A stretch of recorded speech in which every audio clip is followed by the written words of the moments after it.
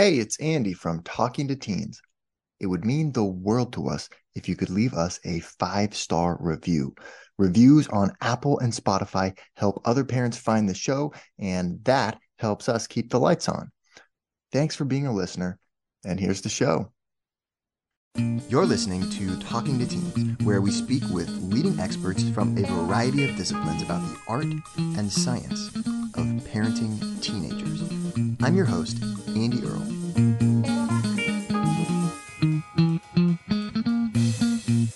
We're here today with Sid Garza Hillman talking about his book, Raising Healthy Parents: Small Steps, Less Stress, and a Thriving Family. Exercise and nutrition are very important, but today's guest, Sid Garza Hillman, says stress is the most critical thing. He's a nutritionist, so we're going to talk about how to eat better, how to feed your kids better, but underlying everything that we're going to be discussing is the issue of stress and how you deal with it. We're going to see why your success as a parent hinges on your ability to steal moments of recovery throughout your day. We're going to learn the key to adaptive stress. We're going to see why the idea of doing everything in moderation is very misguided. We're going to walk through a better way to think about food, calories, and nutrients, and why Sid says we should think about food like a gift. Finally, we're going to cover a bunch of the most frequently asked questions that Sid receives from parents about the health of them and their families. Things like, I'm concerned my child eats differently than other kids, I don't want him to be self-conscious, and what to do if you're interested in raising healthier kids but your spouse does not seem to be on board. All of this and much more is coming up on the show today. Sid, thank you so much for being here.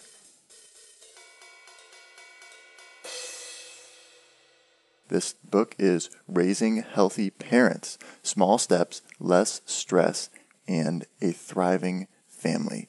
So what got you interested in health and families and kind of how those things can come together?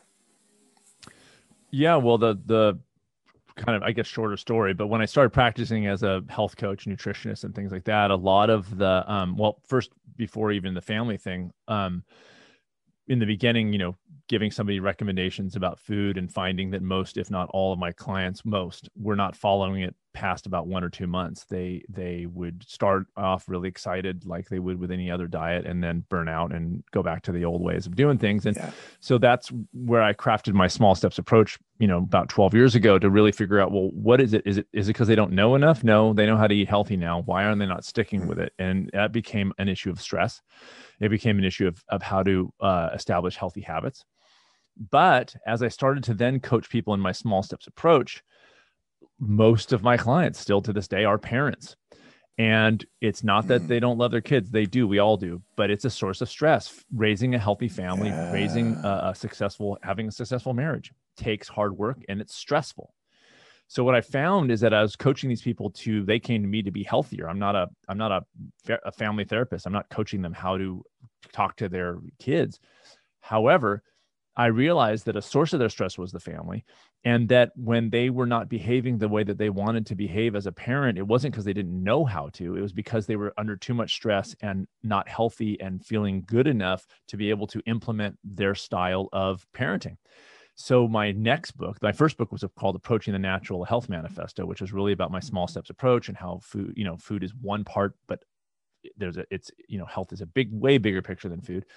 But I realized there was an element in the parenting world, and I'm a father of 3 kids.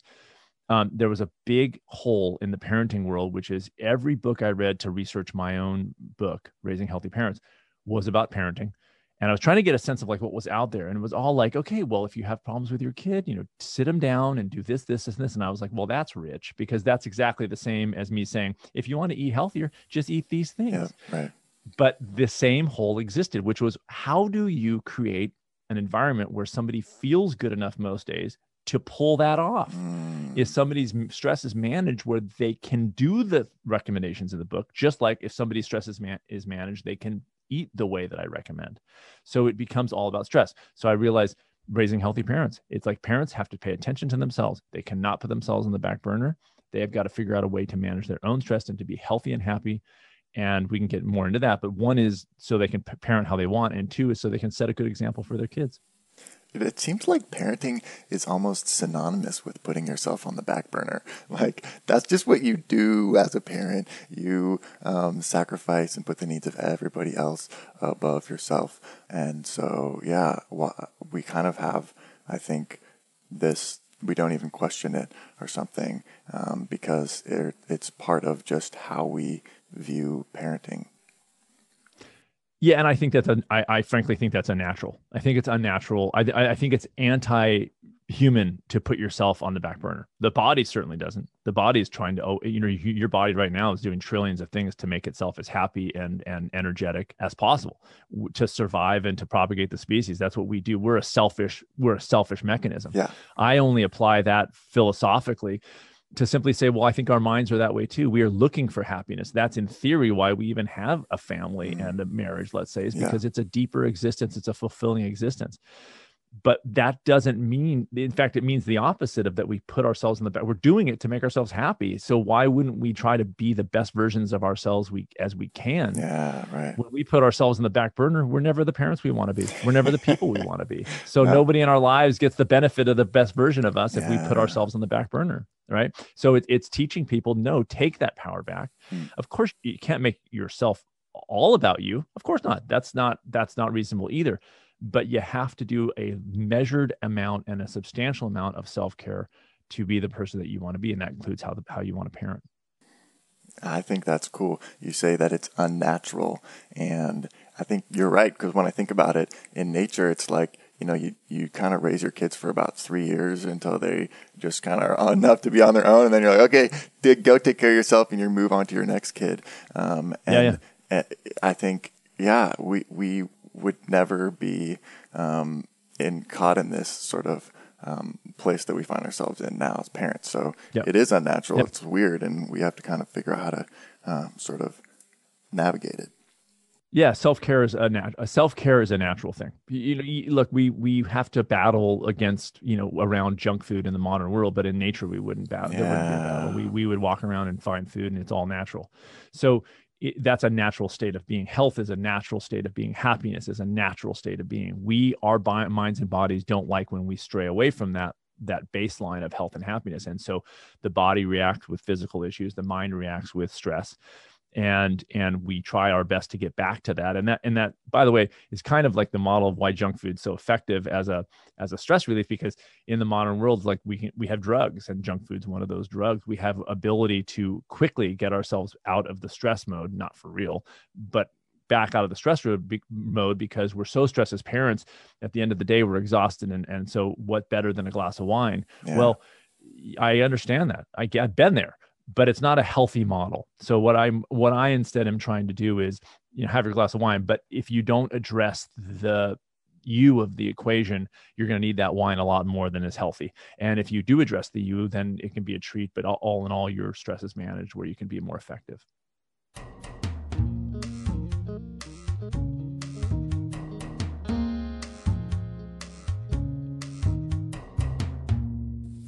So you talk about something called making the trade. What is making the trade? Well, oftentimes when I coach people, the sort of mantra I use lately is mind first, body second. So a lot of my clients come to me because they want to lose weight, let's say, or whatever. And if you dive into a diet and a diet says, okay, well, don't eat these things, eat these things, it can easily fall into a restrictive model. In fact, when I cured myself of asthma when I was 23, and I didn't make it up. I read a book and it made a correlation between dairy and asthma, and I gave up dairy and my asthma went away. So most people interpret that and they say, oh my God, I could never give up cheese. That's, and the implication there is it's very restrictive. Now, it is. I restricted factually in the food realm, I restricted my diet. I gave up something. I stopped eating something, and there it was. But in the quality of my whole life, I call it, I made a trade. I said, I'm going to give you dairy, but I'm going to get back no asthma. So the work I do is to frame clearly what you're doing these things for. If you're just trying to Yeah. lose weight, you can fall into restriction and diet. It's a miserable. But if you say, I'm not restricting, I'm choosing this thing over here to nourish myself this way, to make myself feel better. I gave up dairy to feel better. Yeah. So I traded it. I made a trade. If you are living in this restrictive, now I can't eat dairy, you're going to fail. You're setting yourself up for failure. If all you think about are the things you can't do Right. and shouldn't do. I hate the word should. I shouldn't do that. Why? You're in charge. I can eat dairy today. I choose not to because it makes me feel better not to. And that's a trade rather than a restrictive mindset. You talk a lot about MOT, which is not a type of jelly that you're referring to. It can be. Okay. Okay. What? Yeah. MOT is it's funny because I established that early on, and it was sort of like, I find it effective, but I figured it would be kind of a throwaway thing for most people. That is above all the thing that most people attach to, and people love the most. Yeah. And what MOT is simply an acronym that says most of the time. What I hold is that your health and happiness are based on what you do most of the time. Yep. And the reason I focus on that is because in the modern world, without context, we might read a diet plan and we got to pull that off 100% of times. We cannot stray. And the problem with that is we're holding on too tight. And if we try to do something 100%, you're going to drain your willpower and you're going to set yourself up for failure. Instead, if you go, it's what I do most, it's how I eat most of the time. What that does is two things. One, it establishes a lower stress way to live. And two, you don't sweat when you have something less than healthy because you don't care, because it doesn't actually matter. Yeah. So in the parenting realm, the way I look at MOT is, if in general you are parenting in a calm, controlled way and you're talking to your kids, and once in a while you lose your temper, who cares? Like, you're a very successful parent. But if you are yelling all the time, irritable all the time, and pissed all the time, but 3 days a year when you're on vacation, you're the ideal parent, that's not a healthy model. Your most of the time isn't healthy. Same thing with eating. If you have a salad once a week, that's great. That's not your most of the time. You're not going to, if that's the only healthy food you eat, right? So it's most of the time. Focus on that, because we let go of this idea of perfection and that we can't have one screw up. Of course, we're going to screw up. We're human. We all screw up. Yes, that's going to happen. So if you just go, hey, is my MOT pretty good? Is my MOT pretty good in my marriage? Are most days good? Good. Because then we don't focus on the one day we had an argument, whoop-de-doo, we move on much faster that way. A guest that I talked to recently was talking about the 5-to-1 ratio of positive to negative things in a relationship to keep the relationship healthy. And I think, it's a good demonstration, I guess. Just, it's not a 1,000,000 to 1 ratio. It's not that they need to be all positive things, it's 5-to-1. But it's definitely that there's a lot more positive than negative. And that's it. That, most of the time things are good. And then every now and then, you're going to have an argument, you're going to have a fight, whatever. There's going to always be speed bumps. But it is backed up by research. So. Yeah, it is backed up by research. And I think it's funny that, like, when people sometimes will say, like, I have the great marriage, we never argue. I'm always suspect of that marriage. I'm like, how can two human beings intimately connected and living together never argue? It probably means you're not communicating. Yeah. It's like if you're two humans and you're something that, it's like we're not robots, so something ain't right. If you're just like, we never argue, it's like, then I'm sorry for you, because that means you're not on a deeper level, right? So it literally is. It's science backed. It's what you eat most of the time. People get worried about, oh my God, I ate junk food Tuesday night. I go, you think I'm a nutritionist? So they come to me like that's a failure. I go, good. I hope you had fun.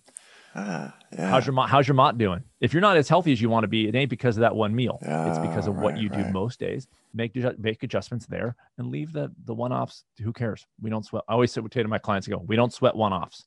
We don't sweat one-offs. Those are just, we let them go, right? Yeah. But you can use it as a cue to re-examine yourself and say, well, how often have I been doing this a lot lately? Or is this really, no, really, this is just a one-off. Yeah. That's such a good point, because when you're in a lower stress state, when you're not pressuring yourself and getting mad at yourself and beating yourself up because of one junk food meal or one time you lost your temper with your kids, you never get a chance to examine. You're so in the zone of like judging yourself and getting mad at yourself that you don't even get to look at it critically and say, what were the reasons I did that? What were the circumstances around that?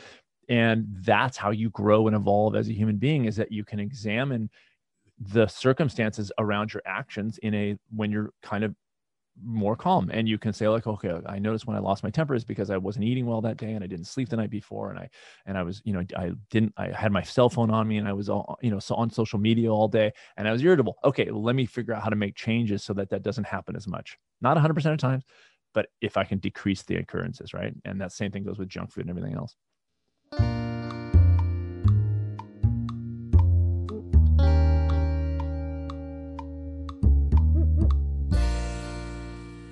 So is MOT basically the same thing as everything in moderation? Yes and no.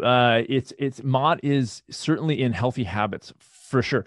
I don't believe everything in moderation, because I think there's ethical things that are at stake in how we live our lives and the choices that we make that aren't in moderation. And when I speak, pre-COVID, when I would speak at events, I'd always kind of take to task the idea of everything in moderation, because first of all, I don't know what moderation is for a given human being and another human being. But also I go, here's something I don't even do moderately. I don't kill people even in moderation. So it isn't everything in moderation. It is certain things in the behavior realm. Of course, you can moderate and not, again, restrictive mindset, of course.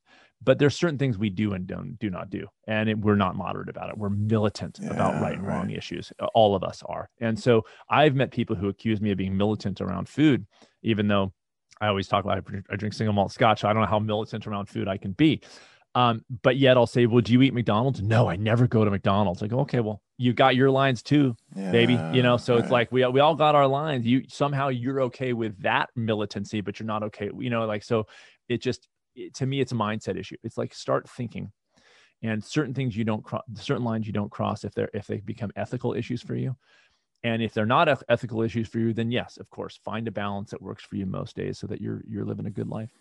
Yeah, and if you believe in everything in moderation, then you never have to draw your line in the sand anywhere. That's right. Or decide what you believe in, really, or what you stand for.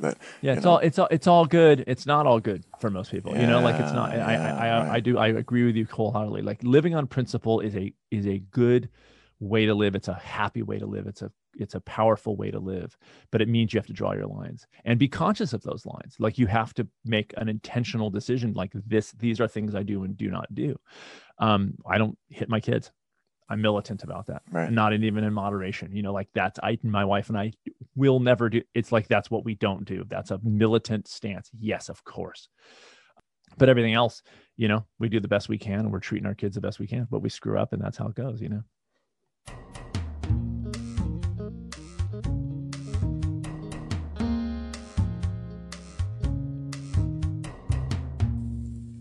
Here's a quote that I love from your book on page 67. Your success as a parent hinges on your ability to steal moments of recovery throughout your day, every day. That's a good quote. I'm not going to lie to you, Andy. That's a good quote. I like that. Yeah.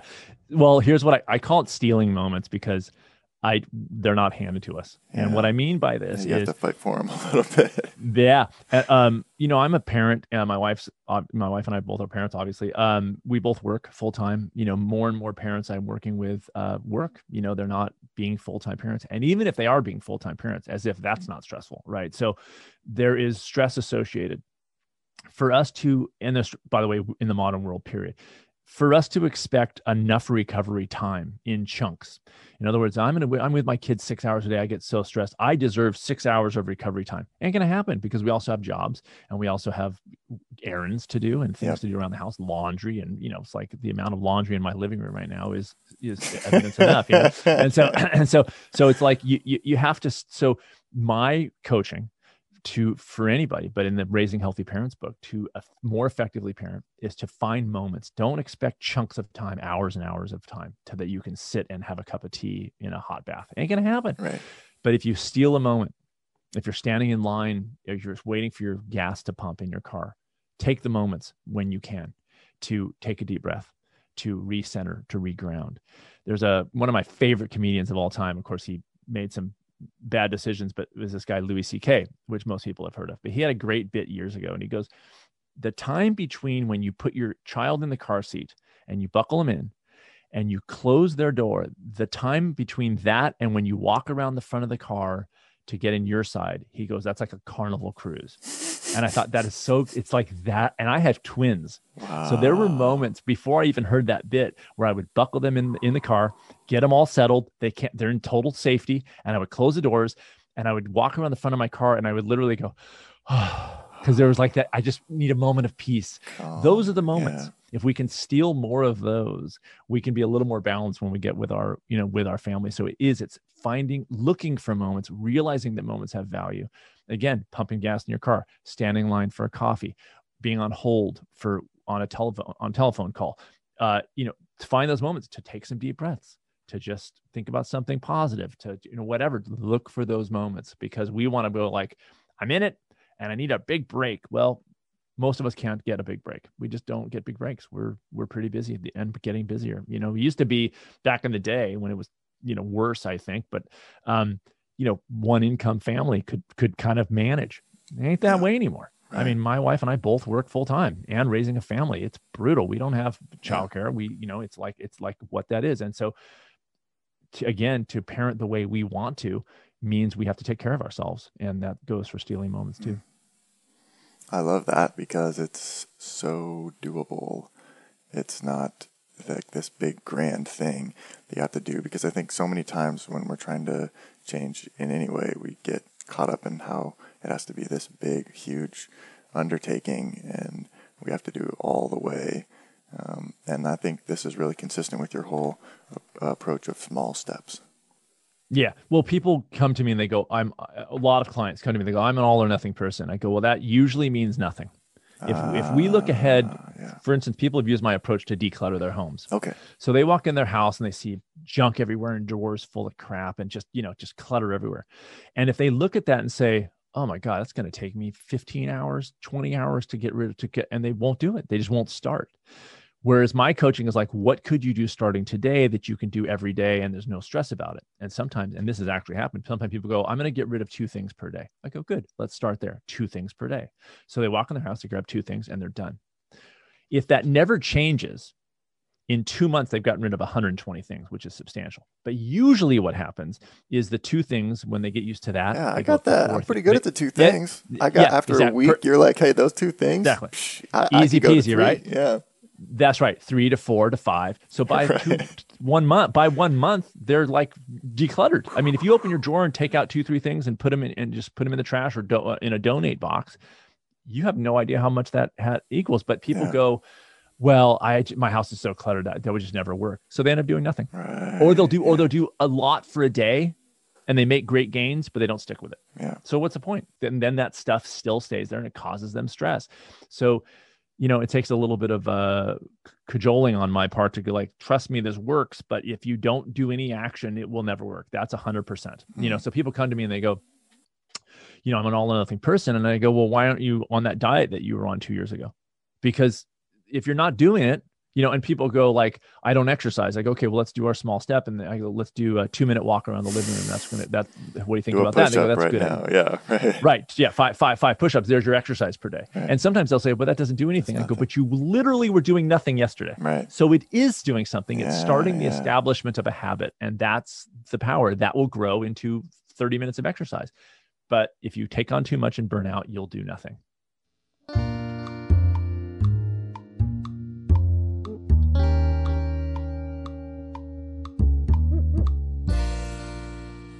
Here's a quote from Albert Schweitzer. Example is not the main thing in influencing others. It is the only thing. Yeah, I quoted him in that book, and I quoted him in my brand new book as well, because I think that's a great quote. What I said at the beginning of this interview was that when parents take care of themselves, they get 2 benefits. 1, they get themselves feeling better and happier, and they can then pull off whatever parenting style they have. 2, they set a really good example for their kids. And that is, I believe, more effective in raising kids than actually the words out of our mouths. It's not that the words out of our mouths don't make a difference. I don't totally agree with him that it's the only thing setting the example. Right. I do think it's what we say also, but I also think it's what they see. And if you see a parent who goes, go out and exercise, and the parent's out of shape and never exercises, that's not going to go a long way. I mean, ultimately, and by the way, this is for adults too. This is for workplace.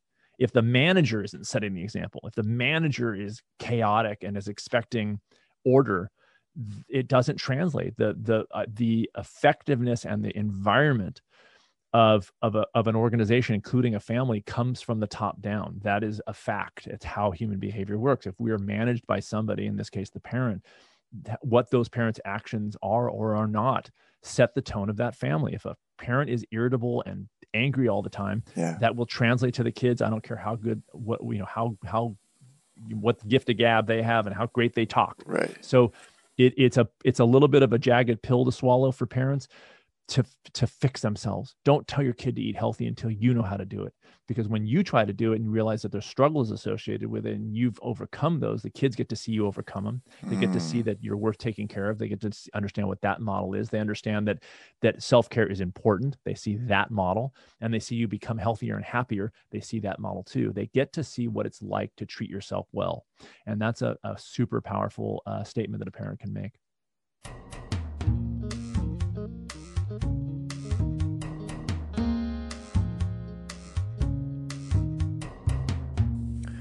We've been talking about stress.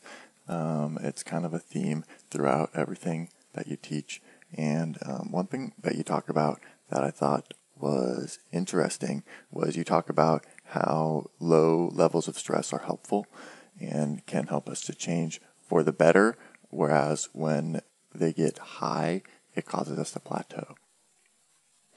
Yeah. So what I mean by that is that too low stress is actually not healthy either. So what I call it is, I'm not the only one, but it's adaptive. It's called adaptive stress. And what that means is it's just enough stress to trigger adaptations in the body and mind to grow and evolve in response to that stress. Yeah. So if there's too much stress, the body goes into actual stress mode, which is like, I just got to get through this. And so that's when you've got the raised heart rate and the raised blood pressure and the fat around the midsection and a weakened immune system and a weakened digestion. That's a too much stress response. Yeah. Likewise, too little stress, when you're doing nothing, when you're sitting on a couch, also has very similar results in the body and mind: depression, stagnancy, gaining weight, things that are also stress. So there is I call it in a new book, in 6 Truths, I call it the Goldilocks of stress. It's like this just the right amount of stress. Yep. We need it. We love the idea of avoiding all stress, but it's not a good thing to sit and do nothing. Right. And so that goes for thinking too. I mean, the reason why they recommend crossword puzzles for elderly people and Sudoku and things like that is because the mind with not enough stimulation atrophies. Yeah. Right. And it's like, what do I do? That's right. And likewise, the body physically atrophies with too little stimulation. So it is upon us in a world of technology where we don't have to do much, where we can literally sit on social media all day, where we can have food delivered. We don't have to move our bodies to find food like we would in nature. Right. We have to make a conscious decision to engage in our lives. We have to make a conscious decision to keep learning things. We have to make a conscious decision to move our bodies. We have to make a conscious decision to feed our bodies and minds well. And so it takes effort. It takes hard work, and there's no getting around that. We can't hack that. And so when we let that go and just figure, okay, this is just going to take time, we're better off for it. We're here today with Sid Garza Hillman talking about how you can improve the health of your whole family by taking small steps. And we're not done yet. Here's a look at what's coming up in the second half of the show. Man, if you try to make a shift in a family, a big overnight 180-degree shift in food, it's miserable. The whole idea is that you're avoiding burnout. You're avoiding overwhelm.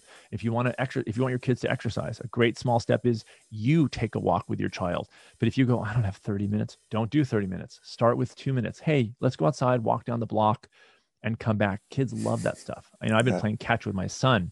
Like, we got mitts and I was like, let's go outside and play catch for 5 minutes. He loves it. He's 12. He's like, yeah, let's go play catch. We go play catch. We talk. He's talking. We're chatting. It's time with him. It's private time with him. It's talking with him, and it's playing catch, and it's fun. And I don't have to put anything on hold to go outside and play for 5 minutes with my son, but it means way more than that 5 minutes. So it's a way of looking at things and saying, what can we do? We want to let them eat whatever they want, but we want them to focus in school. Okay. Yeah, like you can't feed your kids Captain Crunch in the morning and then get angry with them because they can't focus in school that day. I think that a lot of the discussion around teens and bodies is misguided. I'll be frank with you. I think a lot of that discussion has to do with weight, being fat, and it's like either fat shaming or body positivity. Be okay with your body no matter how it is. I think that's dangerous. I think that that's trying to create a false narrative. I think the discussion should be wholly about self-care, about self-kindness, about compassion, about nourishment. It should never be about weight loss. It should never be, you need to lose weight. Oh my God. I mean, adults have a hard enough time with that. Yeah. It should never be to me about a parent saying, I empower my child to make their own food choices. I go, well, that's rich. You've just given away your job as a parent to a kid who isn't even fully developed in their brain. If you want a successful family and you want to raise kids that can take care of themselves, you have to be a parent. Want to hear the full interview? Sign up for a subscription today. You get access to all the interviews I've conducted, as well as new episodes weeks before the general public. It's completely affordable, and your subscription helps support the work we do here at Talking to Teens. Thanks for listening.